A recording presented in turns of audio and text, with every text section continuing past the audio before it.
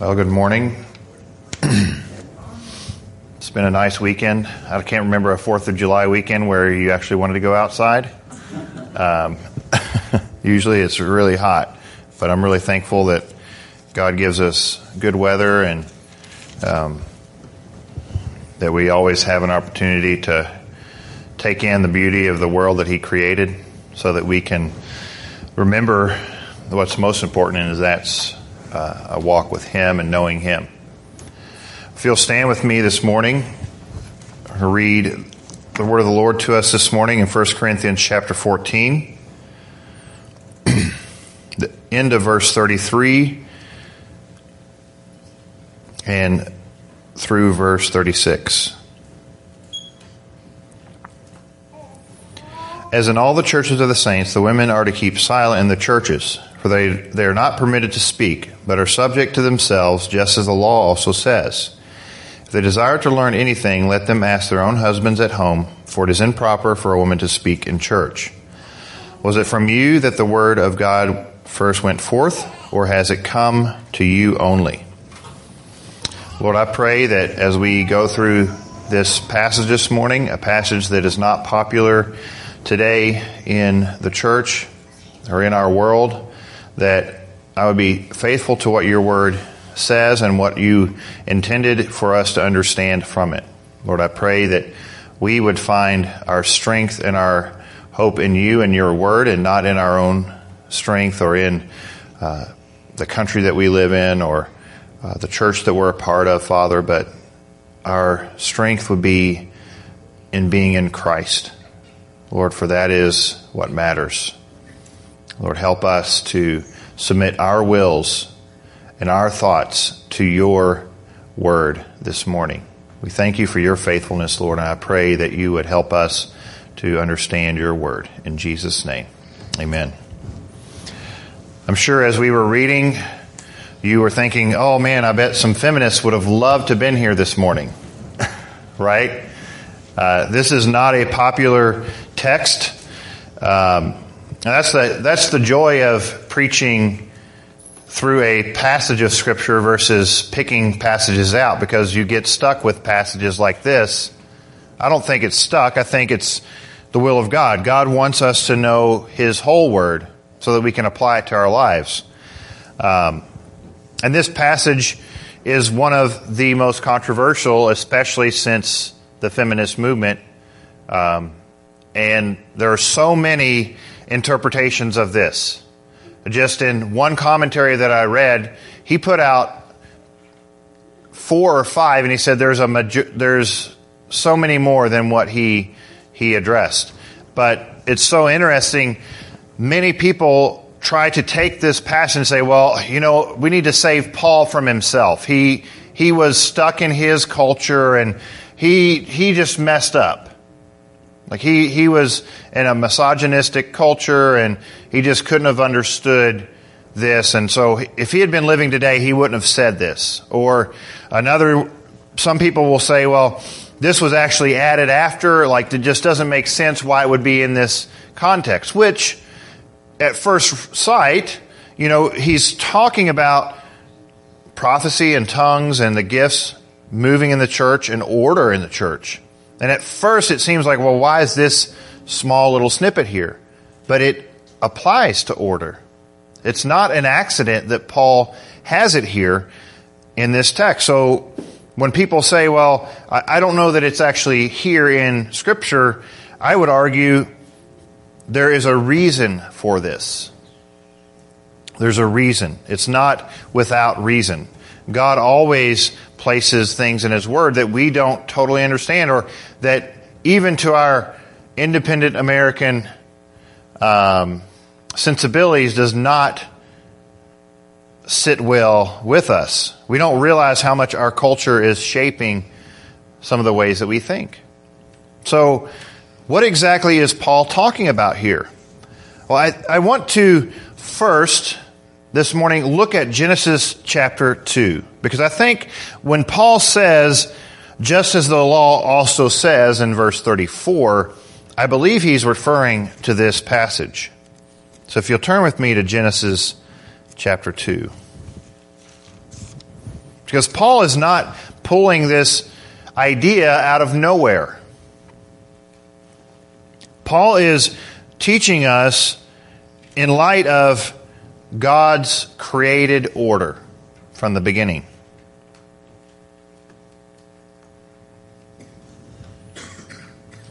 And if you look with me at we'll just start at verse 20. And the man gave names to all the cattle and to the birds of the sky and to every beast of the field. But for Adam, there was not found a helper suitable for him. So, interestingly, Adam saw all that God had created, but there was no one who was suitable as a helper for him. So, God, verse 21, so the Lord God caused a deep sleep to fall upon the man, and he slept. Then he took one of his ribs and closed with the flesh at that place. The Lord God fashioned into a woman the rib which he had taken from the man and brought her to the man. And the man said, this is now bone of my bones, flesh of my flesh. She shall be called woman because she was taken out of man. And then this is what I believe Paul is referring to in that passage in verse 34. But here in verse 24 of Genesis 2, it says, for this reason a man shall leave his father and his mother and be joined to his wife, and they shall become one flesh. And the man and woman were both naked and were not ashamed. So we see here this picture of the woman coming from the man, God creating her to be a what? A suitable helper. This flies in the face of most cultural norms today, right? That doesn't mean that a man can't stay at home and help with the kids. That's not what I'm saying. But the intention of God's creation of man and woman was for the woman to be a helpmeet for the husband. That's not a slave. I think today we translate the word helpmeet, slave, in almost all common translations. Well, if I have to help, then I must be a slave.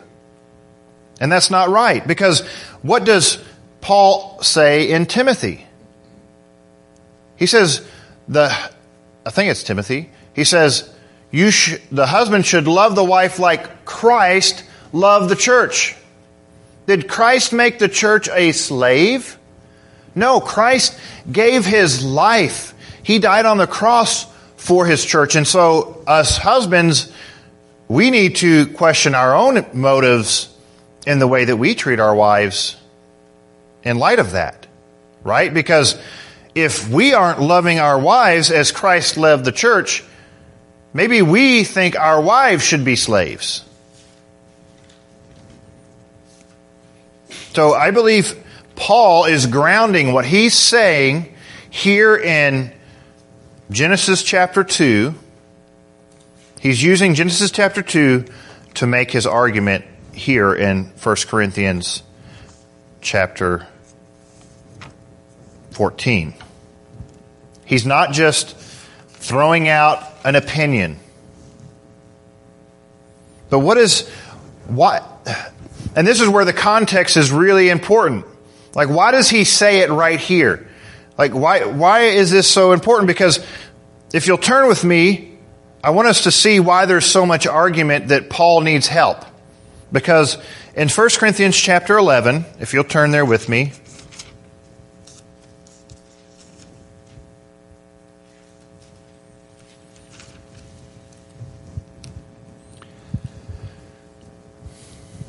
let's read from verse 1.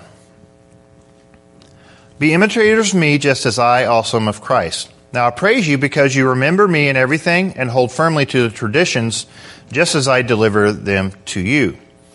But I want you to understand that Christ is the head of every man, and the man is the head of a woman. Okay, we're seeing this headship principle. And God is the head of Christ.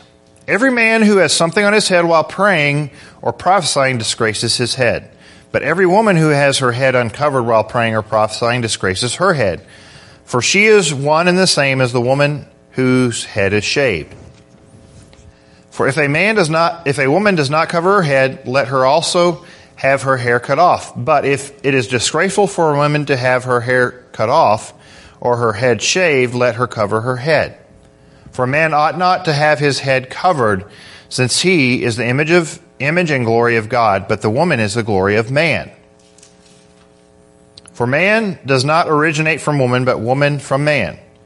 For indeed, man was not created for the woman's sake, but the woman for the man's sake. And this principle is coming straight from Genesis chapter 2. Therefore, the woman ought to have a symbol of authority on her head because of the angels. However, in the Lord, neither is woman independent of man, nor is man independent of woman. What? We don't need Independence Day for men or Independence Day for women? No, we are one. When God puts us together, that goes back to Genesis chapter 2. Right? When a man is joined to a wife, they are one. There is no separation. That doesn't mean you can't have a break from one another at moments. Need a breather. For as the woman originates from the man, so also the man has his birth through the woman. And all things originate from God. Judge yourselves, is it proper for a woman to pray with her head uncovered? Does not even nature itself teach you that if a man has long hair, it is a dishonor to him? But if a woman has long hair, it is a glory to her, for her hair is given to her for a covering. But if one is inclined to be contentious, we have no other practice, nor have the churches of God. And this is where we get the principle of the head covering. But here we see that the woman we see prophecy and prayer both here. So if the woman, this is talking about the gathering of believers together. This isn't talking about every day. I mean, that's where the Mennonites get their view.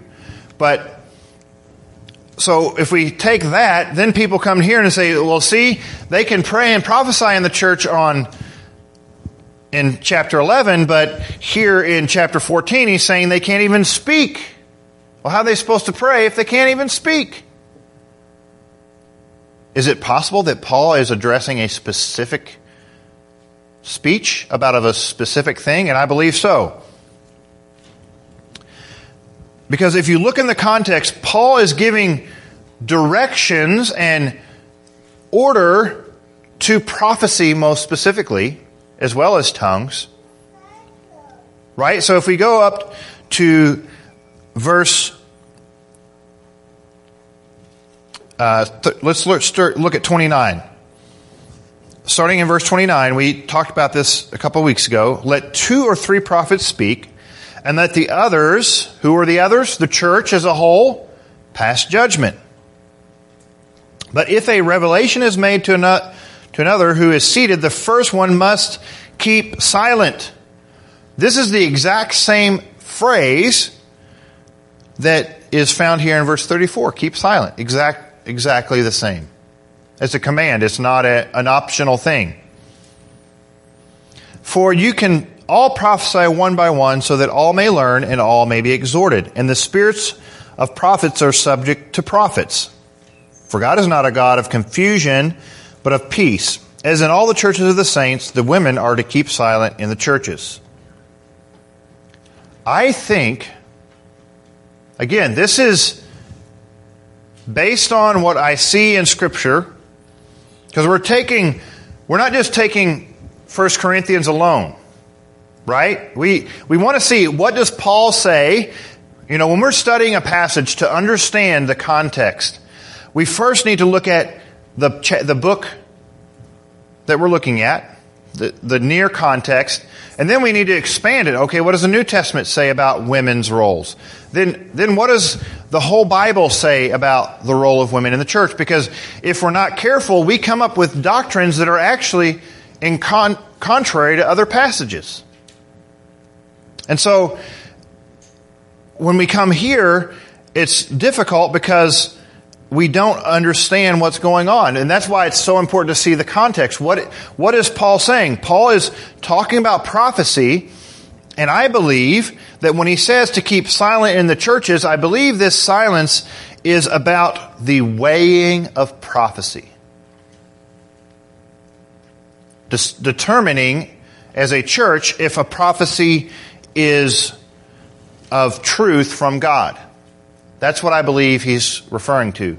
It makes sense if you see the wedge, because here in up to verse 33, he's talking about prophecy. And then in verse 37, he says, if anyone thinks he is a prophet or spiritual, let him recognize the things which I write to you are the Lord's commandment. So why would Paul wedge this passage, this section on women's role in this order right here, unless it was specifically applied to prophecy? And we know that women were prophets, not only in the Old Testament, but there's proof in the New Testament of women prophets, or at least prophesying. And what about Acts chapter 3? Joel, what does it say? Your sons and daughters, not just sons. It's without distinction. And so I believe that what Paul is talking about here is silence when it comes to determining the validity of a prophecy. That's all that I believe he's addressing here. Because for they are not permitted to speak, but are subject to themselves, just as the law also says. Going back to the book of Genesis, chapter 2, it says then in verse 35, if they desire to learn anything, that word learn is the same word that when used differently can be, when it's used as a noun, is a disciple. So if they want to learn anything, let them ask their own husbands at home. So what's their role is, so if they want to know about this prophecy and to ask about this prophecy, then they do it at home with their husbands. Because why? Their husband is the authority in their home, the spiritual authority. They should be, right? If a man is unwilling to take that role, that's a responsibility on them. I've met many women who have felt the responsibility to lead their home spiritually because their husbands, whether maybe they became a Christian, their husband still isn't, or for whatever reason. But that doesn't mean that that's the order that God has created. Because then he says, for it is improper for a woman to speak in church. That word improper is actually better translated, and this would really make feminists angry, disgraceful. Is he saying at all times? No, because Paul has already said that women prophesy and pray in church. So obviously, this can't apply to everything unless we just take it completely here and then we make a doctrine out of it. There are churches that if you're a woman and you go in, you're not allowed to talk till you get home. I mean, you could be very strict in this. I don't believe that that's the case. And I think this is where Paul is getting this. So look with me at 1 Timothy chapter 2. I believe it's 1 Timothy.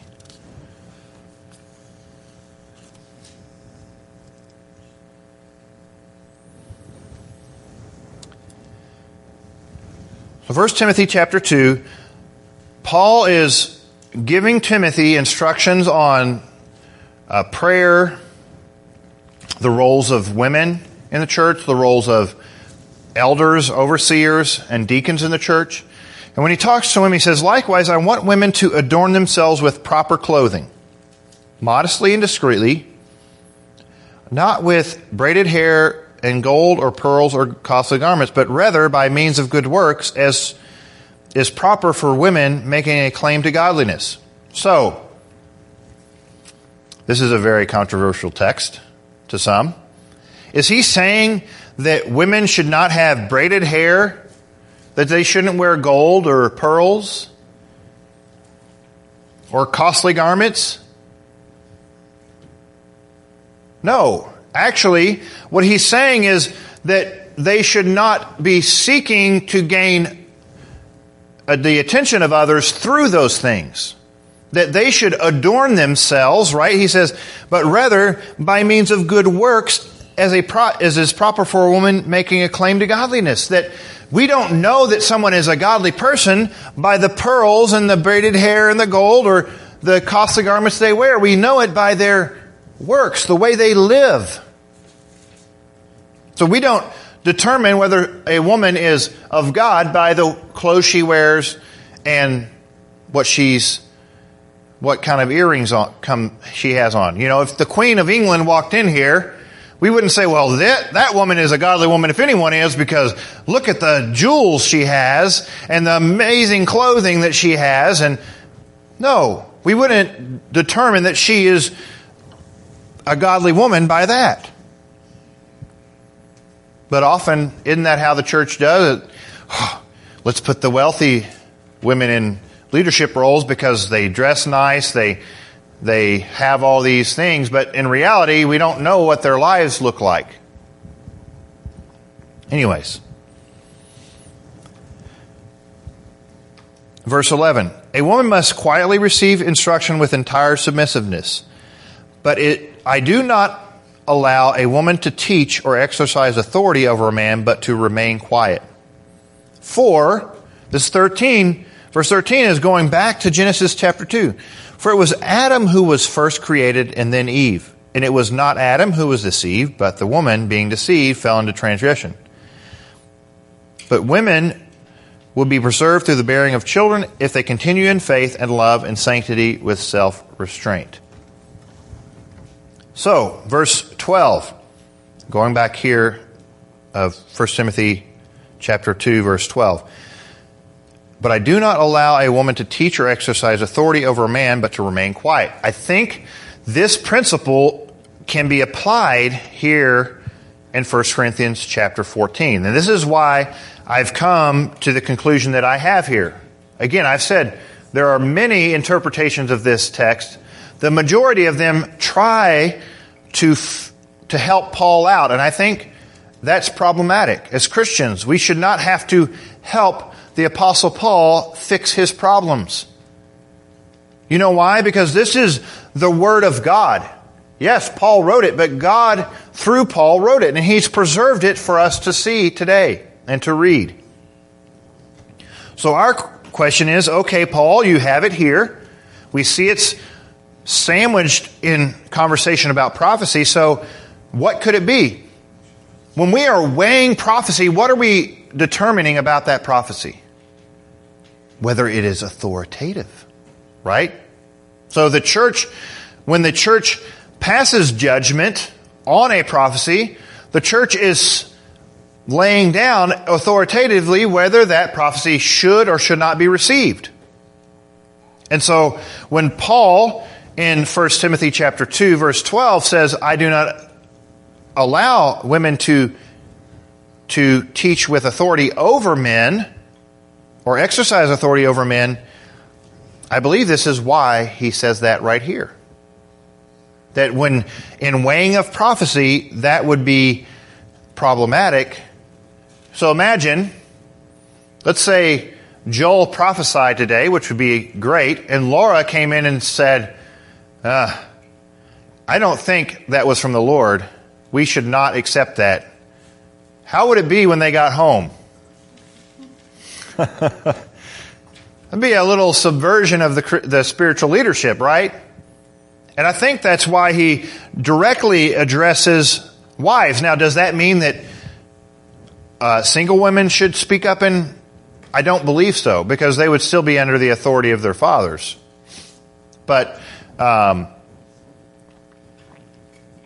do believe that that's kind of the principle that Paul's coming from. He's coming from that this would be an authoritative role in the church.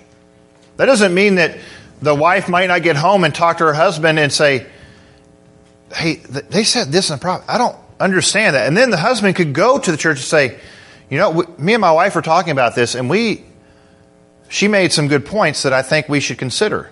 That's totally what? She is submitting to her husband and letting him take the role of addressing an issue in the church. Honestly, that should be how we do a lot of things. I think it would fix a lot of relationship problems in the church. So, I know this isn't a hugely exciting passage to preach from, but I think we always need to be looking back to, okay, Lord, how did you create our world? How did you create men and women? What is the role that we have? What is my role as a man? What is your role as a woman? How are we to relate to one another? And how does that affect our relationship at the church when we're together?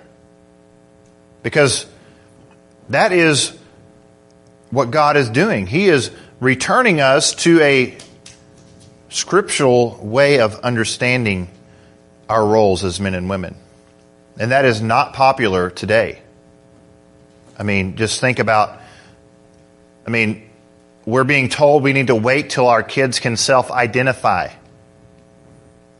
What we're talking about today is just like an affront to everything that our world believes. You can do whatever you want as long as it feels good. Just do what you be you. It was like, I was listening to an interview the other day there was a young athlete who decided she didn't want to stand in honor of the American flag, and the one who won the event, who's had a grandparent, an uncle, a good friend serve in the military. She's like, you do you and I do me, like talking about her conversation with that friend. I'm like, and this girl who's won is almost crying about how thankful she is for the sacrifices that these men have made for her to have the freedoms that she has. And it's like, oh, so it's just okay. It's not a big deal. And it just kind of showed me, like, as Christians, our primary source is the Word of God. He's given it to us to live by, to draw us to Christ. And when we live according to His Word, through the power of His Holy Spirit, we will experience joy, peace, happiness. Yeah, that doesn't mean there's not going to be trials. That doesn't mean that there's not going to be persecution. It just means that in the midst of those things, we know the truth, and the truth has set us free from pain. That is because we're looking forward to our heavenly home. I talked about this last week. And that's why I am more and more drawn to the Word of God as our source of hope, because we have the truth of God's Word before us. And while this passage about women keeping silent and, as I believe, not being allowed in the church to weigh prophecy among the gathered assembly, it's not a popular text, but it's necessary. We need to know what the Word of God says. And whenever God puts these things before us, it's a good reminder to us that God has a role for each and every one of us. And I do believe that God, through His Spirit, will begin to manifest His gifts in our church, and that He will use men and women, and that He will magnify Himself through it and for His glory. Well, it's a short passage, so you got a short Independence Day message. Next week, we'll finish up this series on spiritual gifts. And I think we're going to start a series in Psalms. So not the whole book. That would be a while. We'll just do Psalm 119. That'll take long enough. But so let's pray and end this service. Lord, we thank you for your word. We thank you that you're a faithful God, that we can bring to you our requests and hear and know that you hear our voice. We thank you that you're still in the business of healing, that you, Lord, still care for our needs. And Lord, we thank you that you address all things in your word. You're not afraid, Lord, to be condemned as out of touch with our world. God, you created our world and you know what is best for us. And so I pray, Lord, that we as a church would continue to come to your word to find truth, that we would rely on your Holy Spirit to open our eyes to what your word teaches. I pray, Father, that your hand would continue to guide each and every one of us. Lord, give us a hunger and thirst for you and your word, for a relationship with you, that intimacy, Lord, that creates new life in other believers. Lord, I pray that you would awaken in us a deeper longing to see the lost saved. Father, while there's still freedom to share our faith, I pray that you would help us not to be afraid, but to be encouraged to share the good news with our lost neighbors and friends and acquaintances and people at the supermarket. Lord, guide us, we pray. Help us to find our strength and hope in you. We just pray, Lord, that as we go today, that you would bless us with peace and joy. Lord, that you would protect those of us who will be a part of any kind of 4th of July celebrations, that no one would be injured or hurt, but it would just be a good day of relaxing. Lord, we thank you for the freedoms that we have in this country, the freedoms that cost the lives of men and women who were willing to lay down their lives so that their loved ones could experience freedom from oppression. Lord, I pray that you would show mercy on our nation today, or that oppressors would not begin to be given the right to reign and rule in our country. But Lord, in it all, we know you are sovereign. We know that you are God. So, Lord, we pray that you would work in our nation to bring about revival. And, Lord, I pray now for the leaders of our nation. Father, those we agree with and those we disagree with, we pray, Lord, that you would give them wisdom, that they would make decisions that are good for your people and good for our nation. Lord, I pray that you would bless them with encouragement. Lord, help us as a church to not speak evil of our rulers, but instead, Lord, to pray for them when those thoughts can arise, Father. Lord, I pray that you would continue to bless us with the opportunity to meet without fear of persecution. But if that day comes, I pray, Lord, that you would encourage us to do so anyways. Go with us today, we pray in Jesus' name. Amen.